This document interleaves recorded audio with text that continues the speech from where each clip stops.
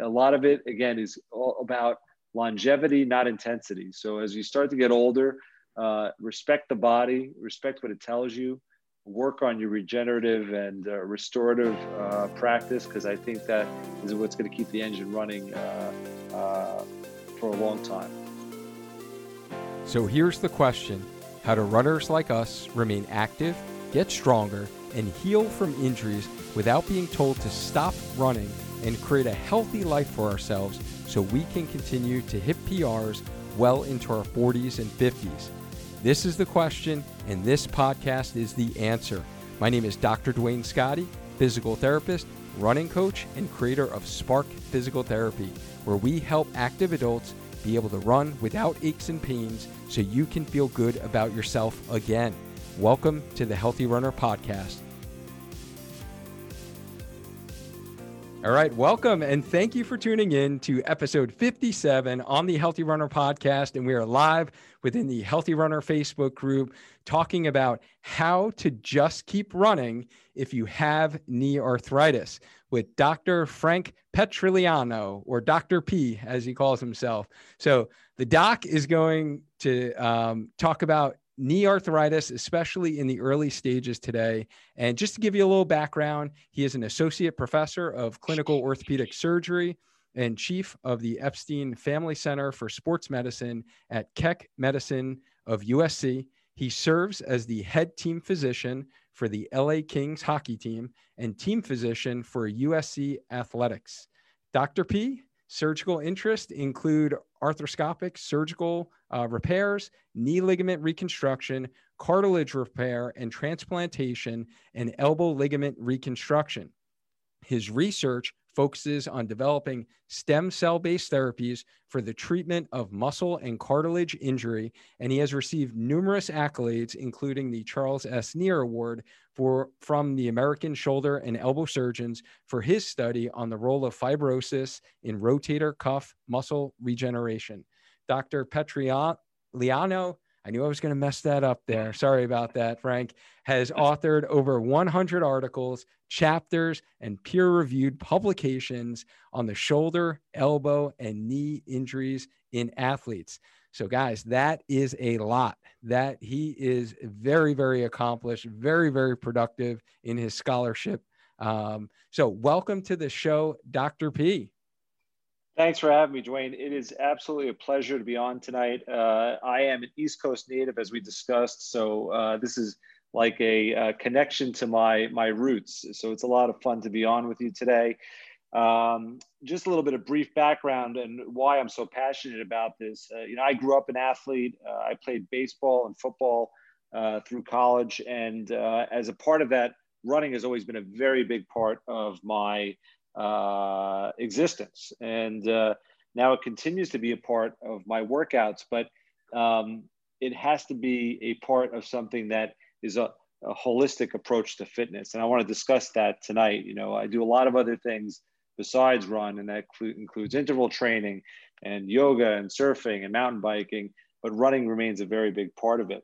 And as a clinician, one of the major challenges that I deal with are people who are my age, mid-40s, maybe a little bit older, who have knee pain and maybe early arthritis in the knee.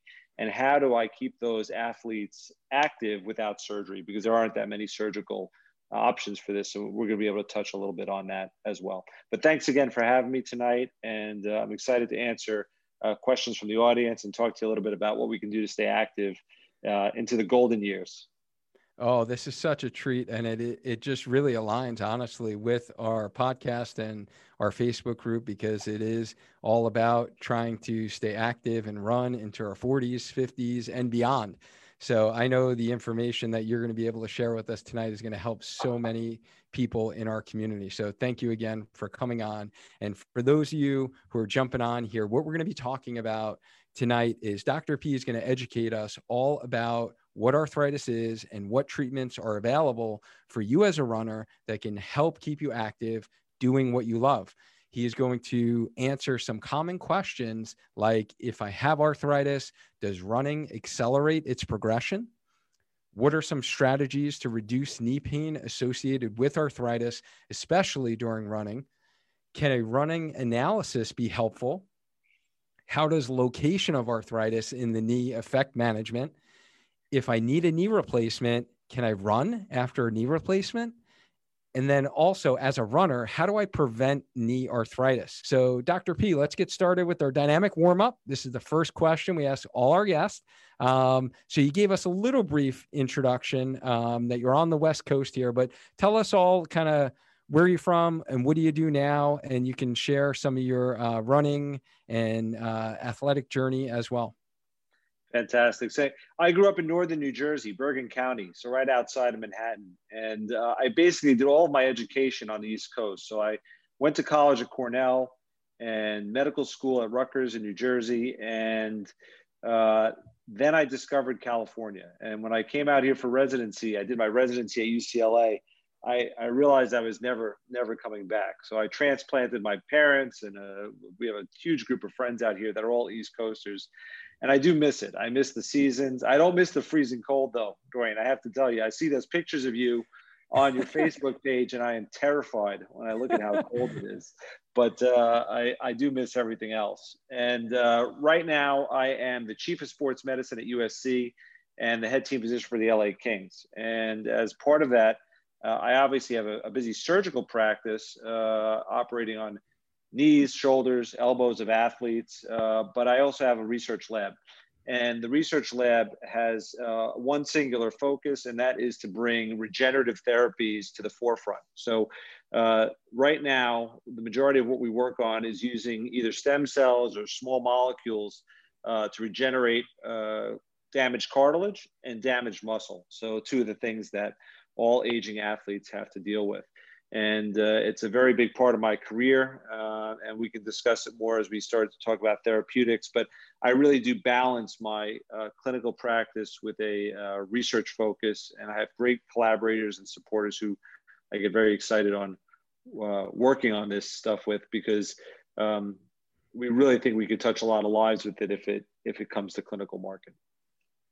No, I think that is fantastic. And coming from someone who also is a professor at a university, it is very tough to balance clinical life, academic life, research. And it sounds like you are juggling it all, and you are doing a lot. And I love that you're not only helping out with the teams and you're doing surgery, but you're also doing the research. And I think that just really complements everything that we do, right? If you do have your hands a little bit in all of those, then it makes your clinical practice more evidence-based informed. And I'm sure your surgical practice, you're always keeping up with the latest techniques, as opposed to just doing, what you learned in school, and you're doing that same surgical procedure and technique for like the next 40 or 50 years. So that's fantastic. And it's fun. You work with trainees. So we have like 30 residents in the USC orthopedic program. We have 2 sports medicine fellows each year. And these men and women keep you on your toes. I mean, they are fun to work with in the OR. They keep questioning you and why you do things and why you're not progressing or changing your strategy for stuff that doesn't work. And one of the issues that we really have right now, and it's an unsolved question, is early arthritis. I mean, if you're old and active and sedentary, a knee replacement or hip replacement or shoulder replacement for arthritis, great options. They relieve pain, they restore some function, and they're almost the most effective surgeries that there are of all surgical subspecialties. But when you're a 40-year-old or even younger with arthritis, those aren't always options. At the end of the day, it's still an artificial joint.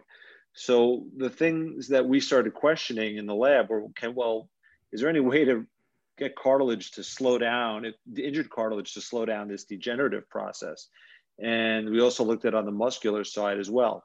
So the lab really focuses on harnessing our own stem cells and biologic programs that exist naturally and modifying them, tweaking them to slow down the degenerative or degradative process so that we can remain active over time. And there's stuff that is actually on the horizon. It's not too far away, which is exciting. That is very, very exciting. And I'm looking forward to honestly learning more about this myself during this episode. Robert wants to know, will this apply to osteoarthritis of the hip? What's your take on that, Doc?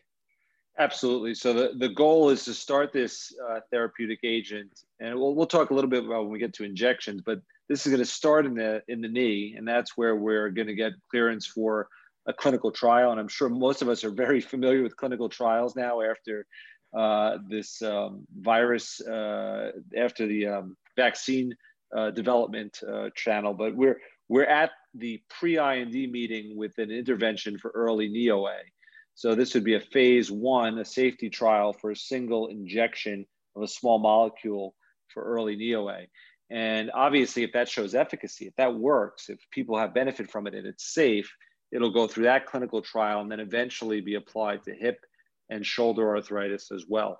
It's also being studied for things like TMJ, because this is a very debilitating disease and is basically a form of early osteoarthritis. So I think it's going to have a role in a number of different anatomic locations. All right. So Dr. P, your colleague, Dr. Gene Techmeister, did a phenomenal job educating our community on the truth about running and it being bad for your knees in episode 42 on the Healthy Runner podcast. But now that we know that running does not cause arthritis and it's not bad for your knees, based upon all the evidence that Gene presented and he shared with us, if I have arthritis now, does running accelerate that progression?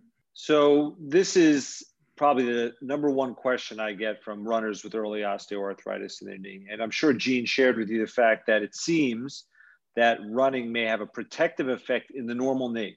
So if you look at marathoners and people who have a history of running, they actually have a lower incidence of arthritis than the non-running population. And there's probably a lot of factors for that. But let's move beyond now. Let's talk about somebody who has some arthritis in their knee. Is it safe for them? And I'd say it depends on a number of factors. The first is the degree of osteoarthritis. So if it's, quote unquote, mild arthritis that maybe only affects a small area in the knee, then it's much more likely to be safe and also less painful than if someone has global osteoarthritis in their knee. So if you have the quote unquote bone-on-bone arthritis, you probably shouldn't be running because all of the natural cushioning in the knee is gone, basically.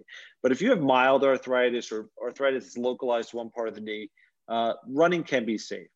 Some of the factors that affect that are your constitution. So body weight is very important. If you're obese or large and larger than you should be, it can affect running, right? So there's a lot more mass hitting the knee. Thin runners can usually tolerate running a lot better and arthritic change a lot better than heavier runners. Your body posture also affects your ability to tolerate knee arthritis. So if you have hyperpronation of your feet, a lot of ligamentous laxity, poor core control, poor hip control, your ability to compensate and allow you to run with early osteoarthritis is going to be a lot less than someone who's got a very strong core and works on some of the fine tuning of the small muscle groups to allow them to run. And then finally, the most important thing is probably other pre-existing injuries. If you've had a torn ACL or if you've had a meniscal surgery where part of the meniscus is removed, that's removing one other layer of shock absorption from the knee. So people who have had large meniscal resection or a lot of previous knee surgery, those are the ones I push away from really making running their number one activity. And we really work to develop a cross-training program for them that'll allow them to do some running, but substitute it with other activities. It makes sense. So it really depends upon a number of factors is what you're saying. And it might depend upon the runner's situation. From what I've heard you mention is body weight, how much protective cushioning is in the knee. So if you've had that previous meniscal removal, mastectomy, we call that, where they kind of clean up the knee area, debride the surfaces. And if your kind of biomechanics are off, so your technique is off, whether it's due to muscle weakness or just anatomical variance, right? How we're structured. So that will vary is what you're saying. So now what are some strategies to reduce the knee pain associated arthritis, especially during running?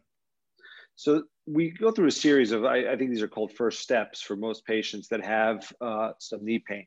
So generally, this does not just happen overnight, right? So you've been running for a long time, and your knees gradually start to become more painful with running, to the point that eventually you're coming in to see me because either you can't run or the running distances have dropped off tremendously.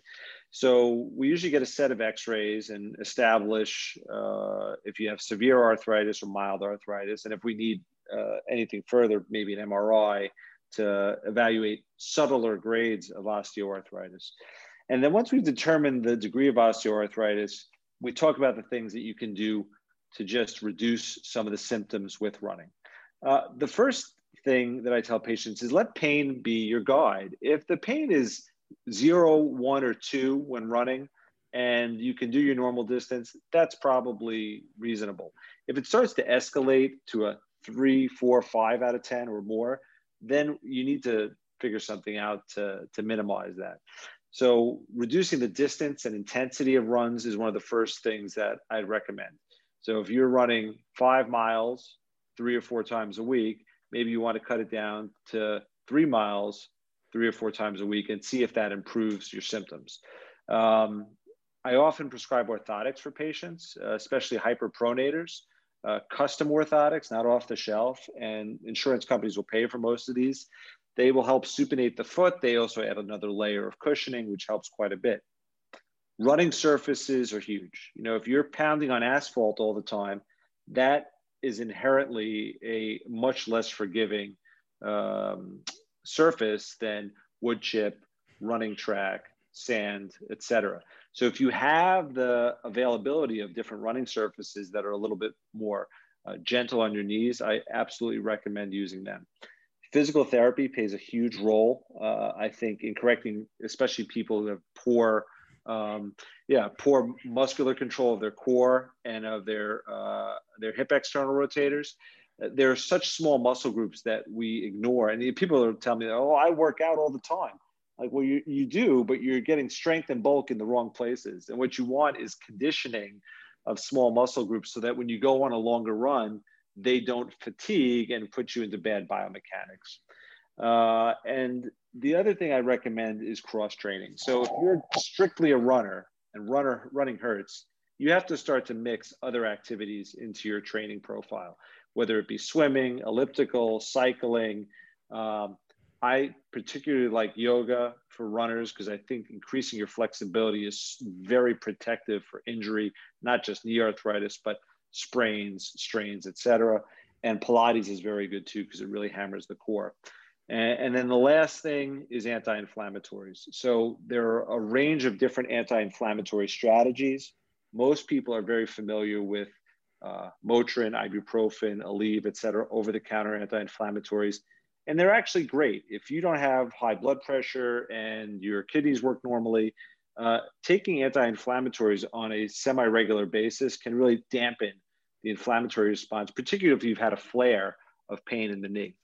And in California, a lot of patients, they don't want to take anti-inflammatory medications for a variety of reasons. So I do encourage the use of things like turmeric, cumin, as well as just an anti-inflammatory diet, which can include reducing processed sugars, processed grains, alcohol, caffeine, because those things can promote just generalized joint inflammation. So you can attack it from a variety of different angles, and I think reduce the symptoms associated with running.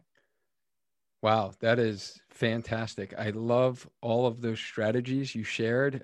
Some of those you're preaching to the choir here in our community because they've heard many of this before. And in fact, I love that you mentioned about the smaller stabilizer muscles, like the hip rotators, because that was one of the big things that I added in kind of my Spark Blueprint, 5 tips for healthy running, is strength train in order to run, and specifically running specific muscles.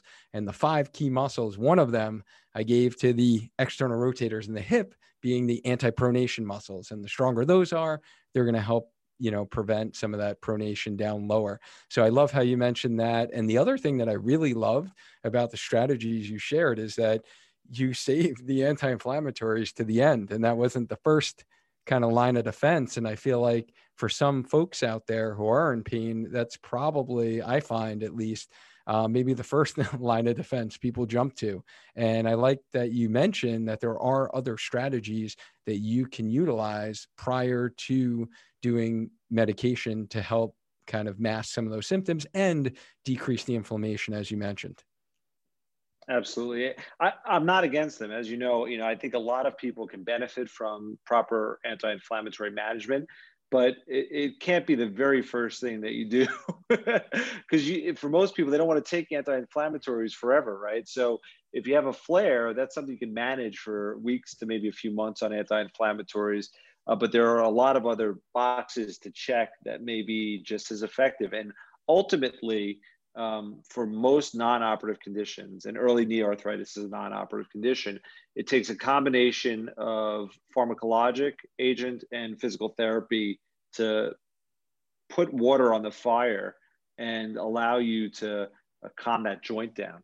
And I tell patients, this is like a forest fire, right? So if you can put the anti-inflammatories and PT on them and reduce the inflammation to the point that you extinguish all the embers, great. And sometimes the pain doesn't come back.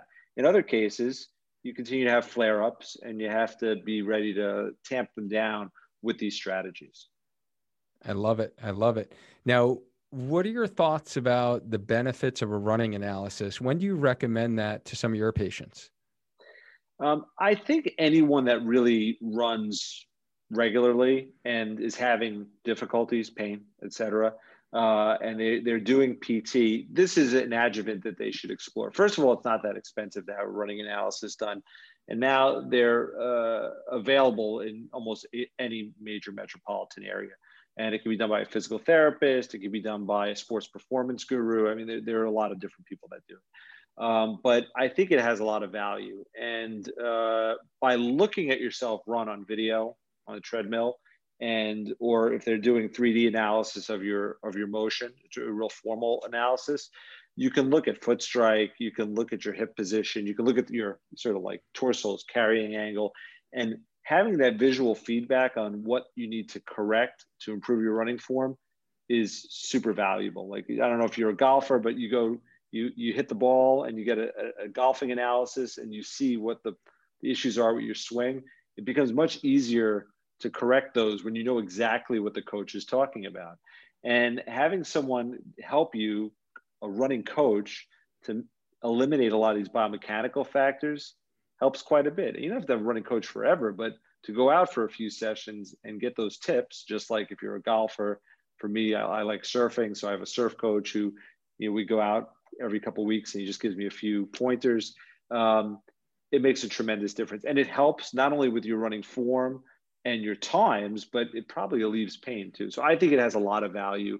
You don't need to spend, a fortune on it. And you just have to find somebody reputable, usually through word of mouth and groups like this, who does good work and who's honest in their appraisals.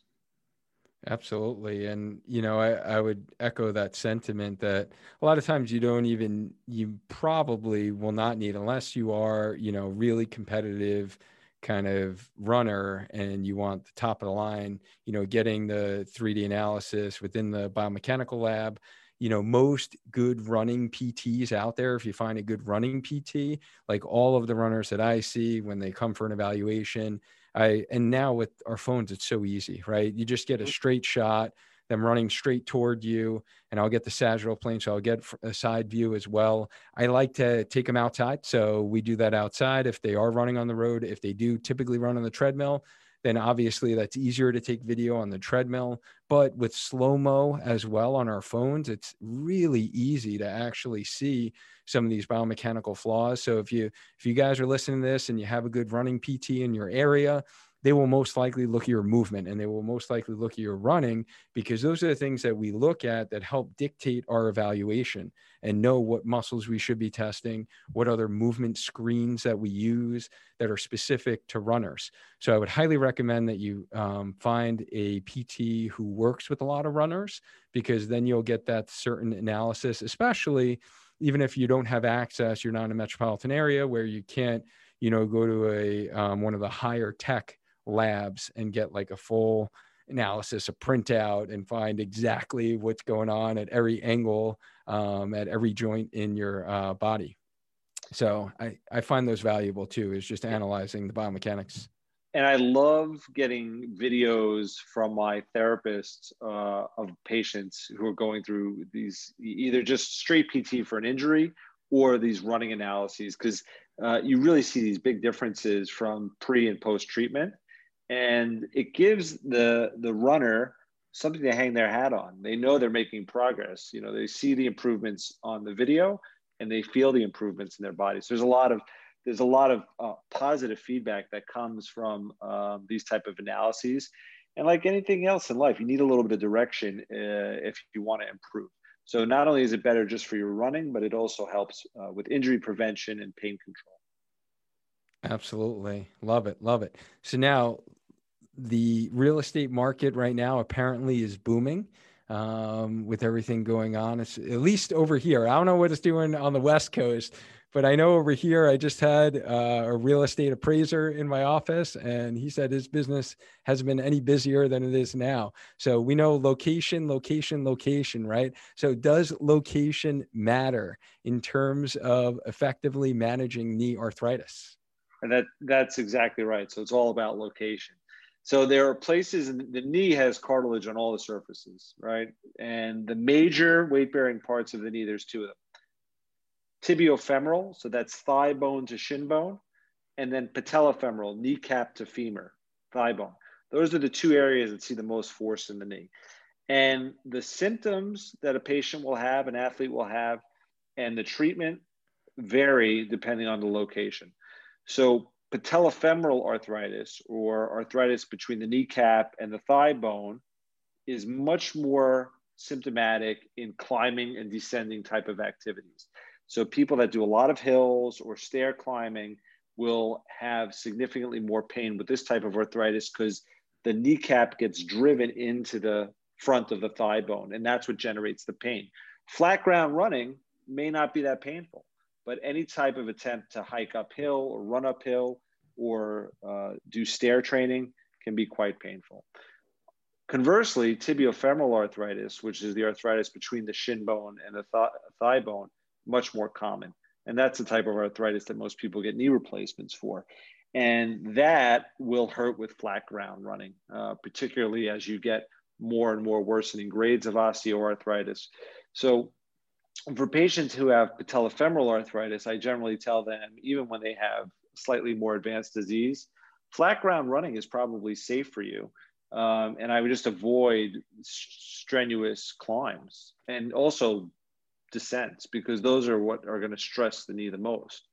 Tibiofemoral arthritis, that's when we start to utilize a lot of the strategies that I discussed earlier, particularly orthotics, soft running surfaces, et cetera, because that's going to reduce the cushioning effect, or improve the cushioning effect between the tibial and femoral joints. Tibiofemoral arthritis is also the one that's affected by cartilage injuries such as meniscal tears. So runners, I mean, meniscal tears are very common in runners, particularly people who not only are long distance runners, but anyone who's doing a sport that requires direction change, you can tear your meniscus. And if you've had a meniscal surgery, and especially if the surgeon's removed a fair amount of the meniscus, that increases the contact forces between the thigh and shin bone, and it can cause further breakdown of the cartilage, the weight-bearing cartilage, the hyaline cartilage of the knee. So that's why location is important, and that's why we get advanced imaging to determine exactly where the cause of the arthritis is. And in patients that have advanced arthritis, it may be affecting both joints. And then we have to really kind of think about how we're going to put together a PT program that can unload the patellofemoral joint, but also the tibiofemoral joint. Excellent. Thank you for summarizing that. I think that's super helpful for those that have been told that they have some degenerative changes. You know, I think understanding where and the location, and like you said, you know, possibly altering some of your running, whether you're changing the incline and eliminating inclines, or, you're changing surfaces. So we can make those adjustments. And I think this really next section is going to be super valuable. We've never really talked about this on the podcast before. And I know RK Moore is on the live stream right now. And she was actually wondering this. She asked a question about cortisone versus PRP and stem cell. And then she also wants to know kind of, do insurance companies want the cortisone, or why do insurance companies want the cortisone over the PRP? But what types of injections? So now we've kind of moved from some of the initial strategies you talked about earlier, and maybe medications aren't really working out, kind of load management isn't working out. And now, and this is where me as a physical therapist, I start to refer to guys like you, is, hey, this patient is not responding and they're trying X, Y, and Z. What's that next level of care? And injections is that next level of care. So what types of injections are available out there for those that are in this situation? And can you just talk about some of the differences between like cortisone or steroid injections versus some of the other things that are out there? Right. So this is exactly where most patients get referred to me, right? They've exhausted at least their physical therapy and anti-inflammatory management, and they're sent to the orthopedist to discuss what else can be done. So I tell patients, we break things into 3 injection categories. The first is steroid, the second is viscosupplementation, and the third are biologics. Steroids are the most traditional injection for any kind of joint pain. And the way that steroids work is they interrupt a inflammatory pathway that increases both pain mediators, but the recruitment of other cells to the joint that cause pain. It's a very effective therapy for reducing inflammation. The problem is with steroid injection is that they have a lot of negative side effects. They can cause hyperglycemia, which is an increase in blood sugar. And really for me, which is more of an issue with young athletic patients, is it affects collagen metabolism, which is one of the key structures in hyaline articular cartilage, and it can diminish cartilage turnover. So in a joint where we're trying to preserve the cartilage, we're injecting something that, yes, in the short term can reduce pain, but in the long term may, and again, the literature on this is cloudy at best, may accelerate the osteoarthritic issue.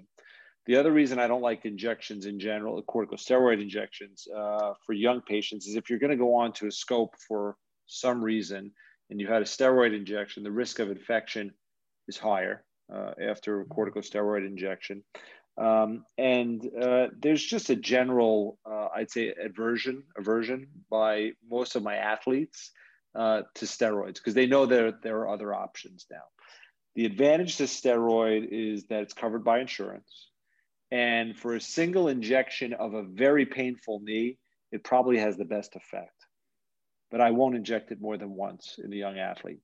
If you're an elderly patient who has bone-on-bone arthritis and for some reason cannot have surgery, that's another group in which steroids, I think, are a little bit more reasonable because the horse has left the barn in terms of arthritic change, and the downside of using it is much lower. So that brings us to the other 2 options, and they're both biologic in nature. One is viscosupplementation, and the other is PRP or stem cells. Viscosupplementation has been around for decades, and it is a synthetic hyaluronic acid. Hyaluronic acid is one of the compounds of joint fluid, synovial fluid. It lubricates the joint, and it also has anti-inflammatory properties. So these injections can be delivered either in one large volume single injection or a series of 3 injections over 3 weeks. And they, in the short term, provide some additional cushioning. They increase the viscosity of the joint fluid in the knee and can provide some local cushioning. That gets absorbed, I'd say, fairly quickly. But even after it gets absorbed, they have a pretty strong anti-inflammatory effect, very similar to a corticosteroid. So for patients who want to avoid a steroid injection, viscosupplementation is a pretty reasonable option. Some insurance carriers will require that you've had a steroid injection and failed that prior to viscosupplementation. Other carriers have stopped covering it altogether just because the data behind it is not great. It doesn't mean that it doesn't work, but there's a lot of cloudiness in the literature.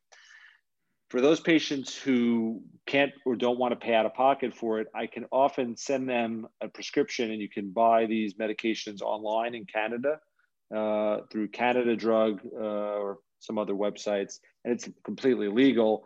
It's about 1/3 the price as it is in the US. And your doctor, I'm happy to inject patients with that if they want to bring that into the office. People always ask, how long will it last? It's completely variable. Some people get no effect. For some people, it lasts, a year or more. Some people get a couple injections a year. It has a beneficial effect on inflammation, and that's the number one thing.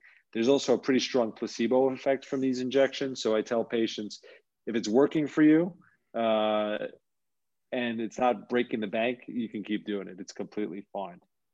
And then the final option is biologics. So PRP became popular probably a little bit over a decade ago, although it's been in use for decades. And it is prepared by drawing your blood through the antecubital vein, and then it's put in a centrifuge. And there are a variety of different companies that make different centrifuges. And I don't want to belabor the point, but ultimately it yields plasma, which is rich in platelets. And those platelets have a variety of growth factors and cytokines. It's like a gamish of different healing agents that can act as anti-inflammatories and also work on pain pathways. They do not grow back cartilage. So if anyone ever tells you that a PRP injection is going to increase the thickness of the cartilage, that is complete nonsense. And stem cells are the same thing. They draw blood from either your hip bone or they take fat. It's processed and you're injected with that agent. The problem with both of those therapies is that, one, they're not covered by insurance. There's no alternative source for obtaining them. And they're generally expensive, and people will set a market price, depending on where they are, anywhere from $500 to like $5,000 for these injections.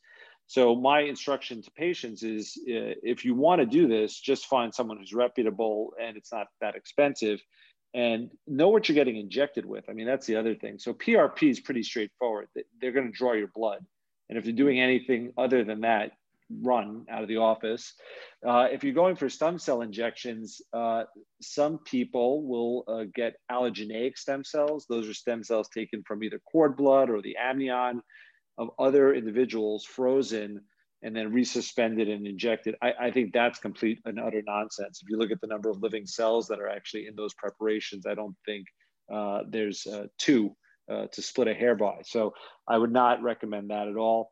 Your own bone marrow or fat, there are going to be more stem cells, but even the number of cells in those preparations are very low. It's probably the other cells in the preparation that provide some anti-inflammatory effect as well.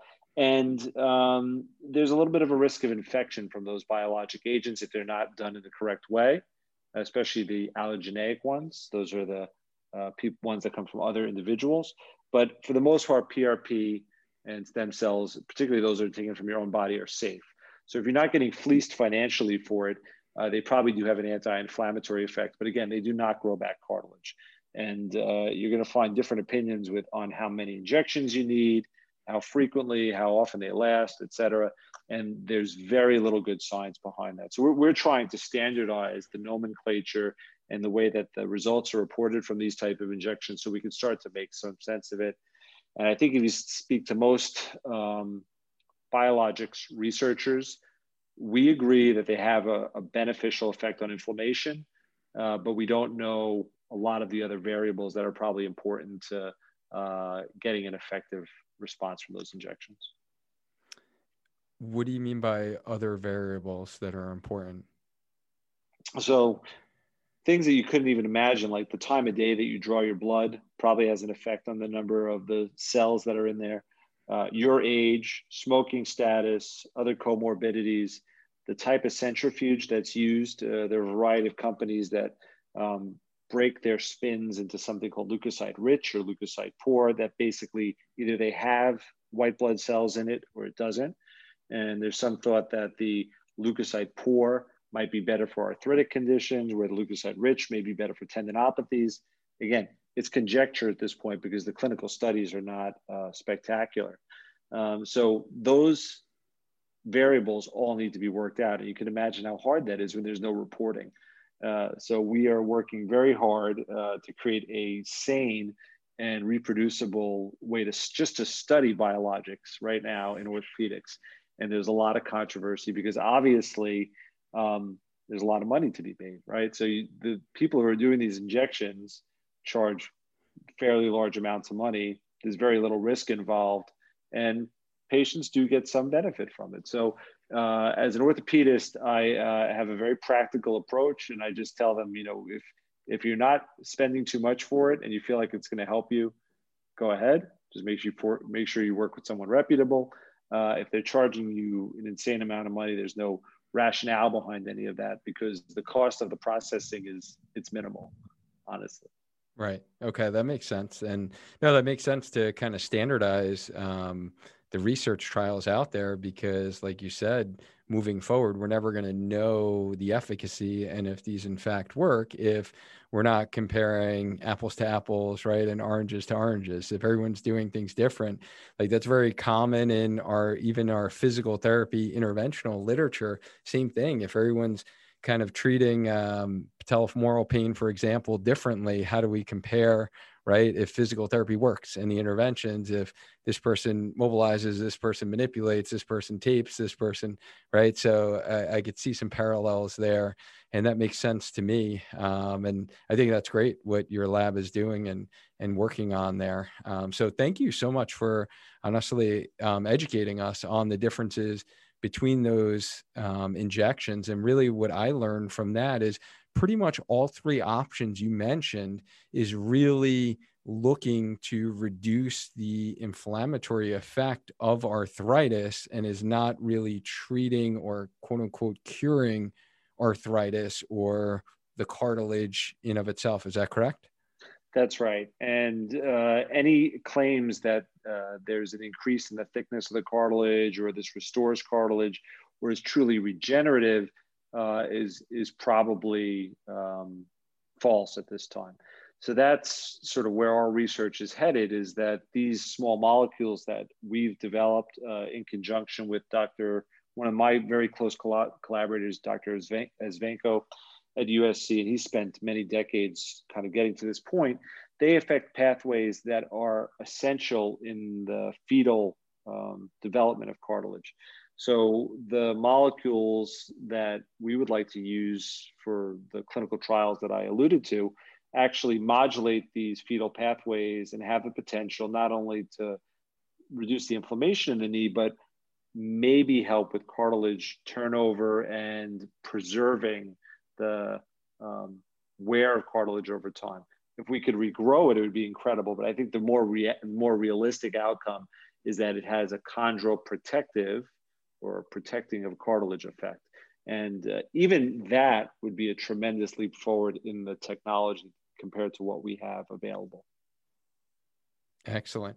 Now, if someone's been told they need a knee replacement, can someone run after they actually get a total knee replacement?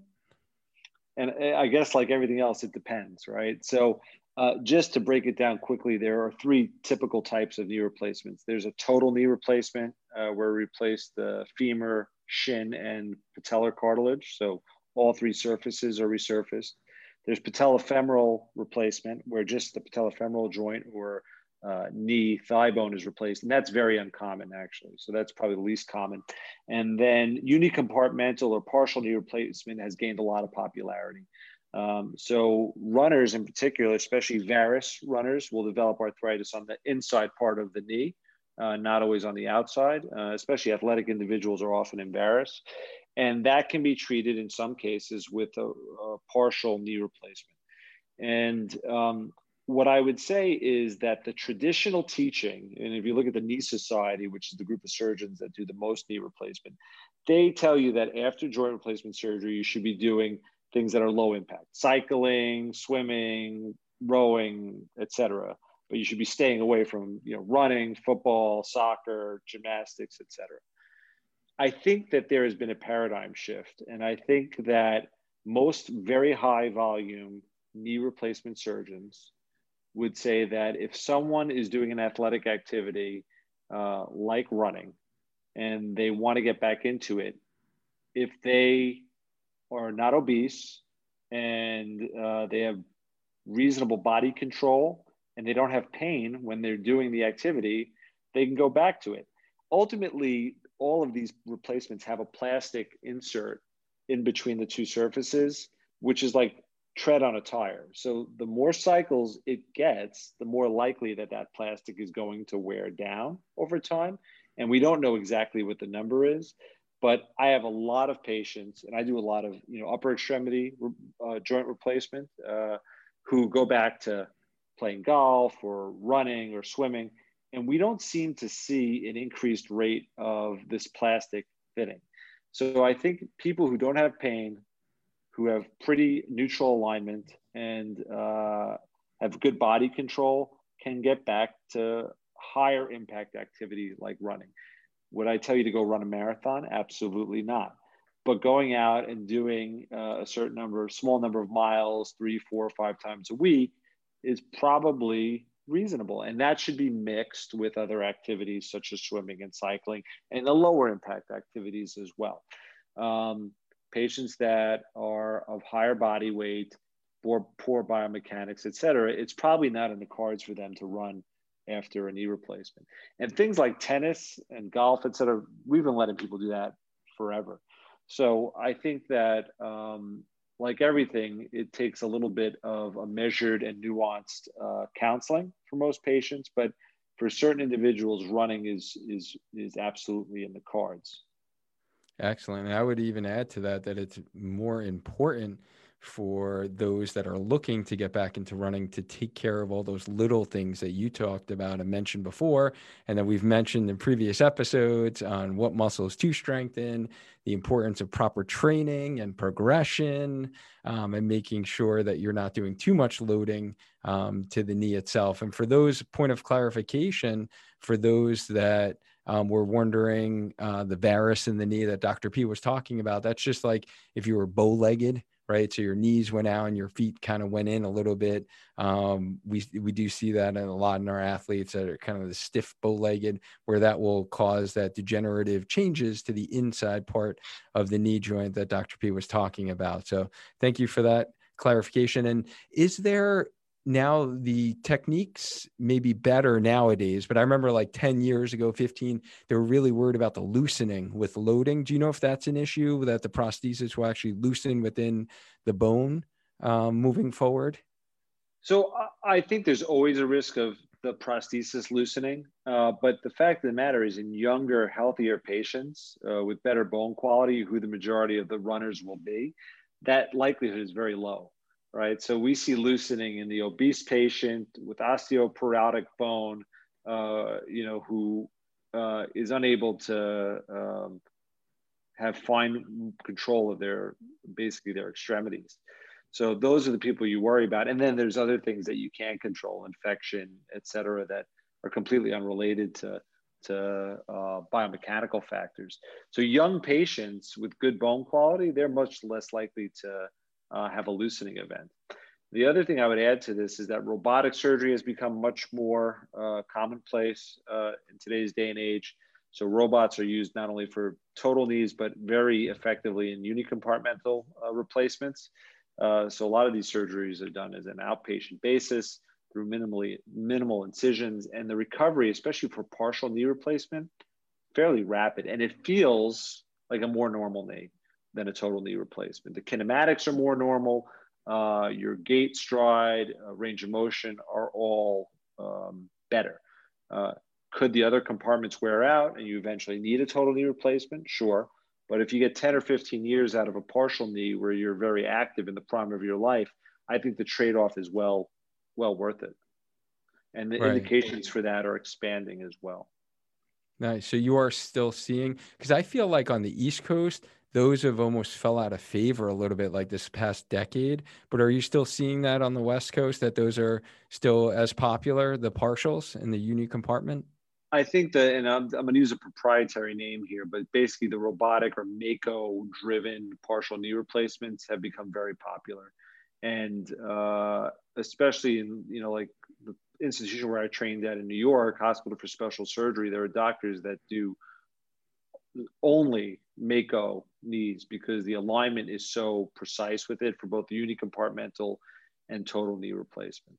So I think that the technique and the indications are becoming more well understood. And for the right patients, it's the right surgery. The old unicompartmental knees were not great, and they used to loosen pretty regularly. The newer ones are much more dependable. Makes sense. Makes sense. So last question I have for you is, before we get into our final stretches, as a runner, for those who are hearing about knee arthritis and they're like, all right, I don't have knee arthritis, but I do know that I want to prevent it because I don't want to have one of the injections or a total knee replacement. What are your best tips for how we prevent knee arthritis? Right. So I think, I don't think you can prevent it. That's what it comes down to. And I think that also gets into, what are the fallacies out there about running? And you probably touched on this in other episodes, but I don't think knee arthritis is avoidable. I think it's caused by acute trauma or genetics or some combination of the two. But if you're a runner in general, continuing to run and maintain a healthy body weight, and have sound mechanics are probably the best way to avoid knee pain. And if you have arthritis, to avoid the acceleration of knee arthritis. So it requires just attention to all of the maintenance things that allow us to remain active longer. And the thing, the mantra that I give my patients is, it's not intensity, it's longevity. So running hard, long distances forever is probably not possible, but running reasonable distances at a good intensity that keeps you healthy is very possible. So those are the things I encourage with patients. And I always encourage them, obviously, to do as much cross training as possible and as much body work, recovery, and maintenance as possible as well, too, because those things are not only good for your body, but good for your mind. The recovery aspect of things is really beneficial, I think, from a mindfulness perspective, and subsequently will help with your running practice as well. Excellent. And that's actually the fifth tip that I talk about for healthy running, is like training smart with proper progression. And I think that's kind of what you're alluding to. So your PT colleague here from Bergen area has a question for you that he's curious. Now, are you seeing any of your older hockey players or players post-retirement dealing with any common changes in their knees as opposed to runners that you help? Hockey is a much more hip-related sport. So we see a ton of hip arthritis in our hockey players, and it's because of this repetitive high flexion of the hip that causes a compensatory change in the shape of the hip, and that often leads to arthritis. So I see a lot of hip arthritis in our older hockey players. The knee skating is very healthy for your knee. So, it's really rare that we see meniscal tears, ACL injuries in hockey players. You see a lot of medial collateral ligament injuries. That's the ligament on the inside of the knee from contact, if they get hit on the outside of the knee. But ACL injuries, fortunately, are very rare. And knee arthritis is pretty rare in hockey players as well. Excellent. Well, thank you for clarifying that. And we have time for one more question here. So I'm going to take a question from Joe, who is wondering, I know you already talked about the use of custom foot orthotics, how you use that in the management, but Joe is wondering, is there any footwear recommendations for knee problems for protecting the knees? I think if you have a good running, like a footwear store that you go to that has, I'd say, a reputable staff who are able to look at your foot, and give you some input onto what styles are best for your foot shape, that's probably the best advice you can get. Currently, the current state of the art, there's no specific shoe that's better than one or another. Getting a good running shoe that's meant for one purpose. If you're going to go long distance running, a running shoe is the right shoe. if you're going to have a mixed participation in, let's say, a CrossFit class or a HIIT class, there may be other shoes that are a little bit better that allow side to side motion and are not necessarily made for straight ahead running. That may be better for you. But any good high-end shoe with good arch support from any of the brand name manufacturers are generally pretty good for running. New Balance is my recommended favorite, but there's a lot of other ones out there. Brooks is very good as well. And the fact of the matter is, if you're going to do a lot of running, you probably want to invest a little bit in a good shoe. And you have to change your shoes regularly. So once there starts to be some wear and tear, you can retire those for running in the mud or something. But keeping fresh footwear and not letting the footwear wear down to the point where it's not having its effect on support is probably the best advice I can give you. Great tips. Track your mileage, guys. They're so easy on our wearables now. All of our watches, you can input your shoes when you buy them, and then you're tracking them so you know exactly how many miles are on them.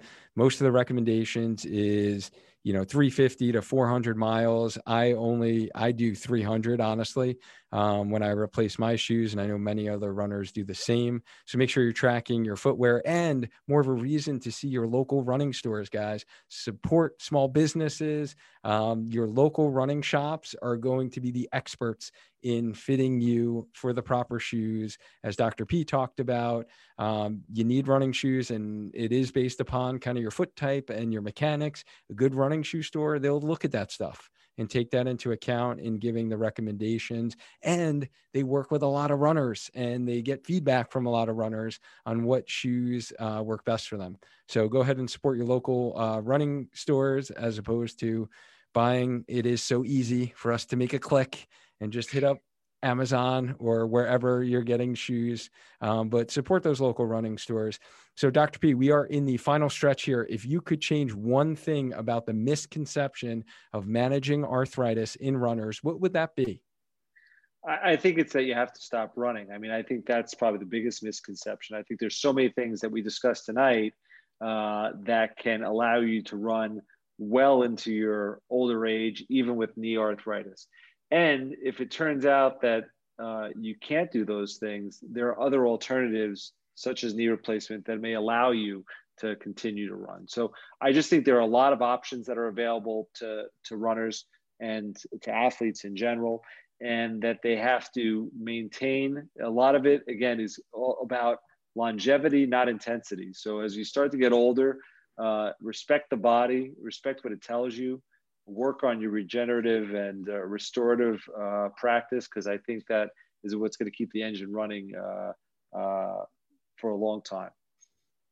Absolutely. And I'm starting to feel that myself. In my 40s, I got to make those modifications and pay a little bit more attention to the things. And we talked about that in last week's episode with Kerry Tullifson, shared about how those things are important. And so you shared a lot of great tips tonight for those that have arthritis or knee pain. You shared, if you have arthritis, does running kind of accelerate that progression?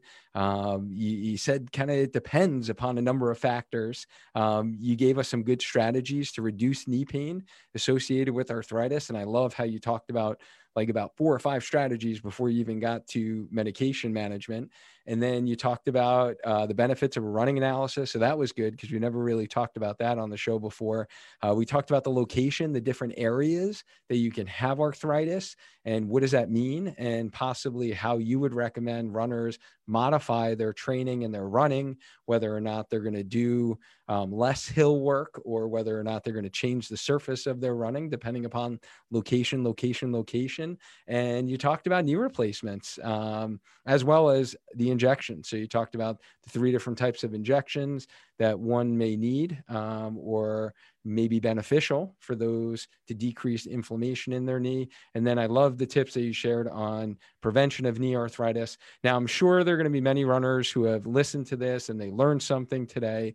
How can they learn more about all the great things that you're doing, or your research lab, and how you help runners? If you have any questions, please visit me on Instagram. I'm happy to answer DMs. You can visit my website, www.drpetrigliano.com. And you can visit the USC orthopedic surgery website as well. We're doing a lot of cutting edge stuff, not on the research side, but on our clinical practice. And as the chief of division, I'm very proud of what we're building. We have a state-of-the-art performance center in El Segundo, right by the LAX airport, which specializes in returning athletes to sport and doing a lot of the analyses that we spoke about today to keep athletes healthy and to recover athletes from surgery. So it's an exciting time. It's a great time to be an aging athlete, because I think you're going to stay active for a lot longer than they did in the past. And I'm just excited to be part of it. That's amazing. This is some great work that you're doing. Thank you for all the work that you are doing. And thank you for taking the time coming on our show. For those that are on our live stream here, guys, if you found this talk helpful, just smash that like, hit the love button within our Healthy Runner Facebook group, just to kind of show Dr. P some love, and that we appreciate him taking time out of his very busy schedule to share his knowledge with our community. Thank you again, Doc, really for taking the time to educate us all tonight. It's my pleasure, Dwayne. Thanks for the invite, and happy to answer any other questions from participants going forward. And I'll be on the group frequently as well too, to answer questions. So please feel free to hit me up. That'd be fantastic. We will definitely take you up on that. And when you come back to the East Coast to visit, we'll have to meet in person one day, hopefully after this whole pandemic is behind us. The light is getting stronger at the end of the tunnel. I would love to do that. So thanks again. Indeed. Thank you all for jumping on the Facebook Live, or if you listen to this on the podcast, and those of you who caught the replay either within our Healthy Runner Facebook group or our Spark Your Training YouTube channel. Remember, every Monday night at 8 p.m., we go live within the Healthy Runner Facebook group. So keep us in mind in your schedule so you can get your questions answered. Thank you again. And remember, stay active, stay healthy, and just keep running. Until next time. Thanks so much for listening to this episode of the Healthy Runner Podcast. Can I please ask you for a couple of favors? Can you subscribe to the sucker wherever you're listening on Apple Podcasts, Spotify, Google Play, or wherever, so you never miss another episode? You'll be notified when a new episode drops every Thursday. Can you also please leave me a rating and review if you're listening on Apple Podcasts? What I want you to do is to tell them how awesome you are as a runner, and then tell them what you have liked most about the show. I love to hear what you have to say. I read all of them, and it means a lot to me. If you haven't seen the video version of this podcast, then head over to youtube.com/Spark Your Training, and you can see the video version as well as our full video library of exercises that are specific to your running on the Spark Your Training YouTube channel. Also, if you like the content in this podcast, then you will like the community even better. Head over to our Healthy Runner free Facebook group so you can get all the bonus content, blog articles, and get your questions answered by myself and our team of Healthy Runner coaches. The fifth and final thing I want you to do is that you can help this podcast out by taking a screenshot wherever you're listening, whatever episode, and put it in your stories on Instagram and tag me. That is at Spark Your Training. If you do this, I will give you a shout out and repost it, sharing your running wins while listening to the podcast. More importantly, we'll be able to share this information with a lot more runners, because that is the goal, guys. We want to get this information in front of as many runners as possible to help them stay healthy so they can stay on the road doing what they love. So take a screenshot, share it on Instagram stories, and tag me in it. You can also find out how I help runners, as well as our brand new Healthy Runner Strength program, by visiting our website, sparkyourtraining.com. Thank you so much for listening, and I just love our Healthy Runner family. And remember, guys, let's stay active, stay healthy, and just keep running. Until next time.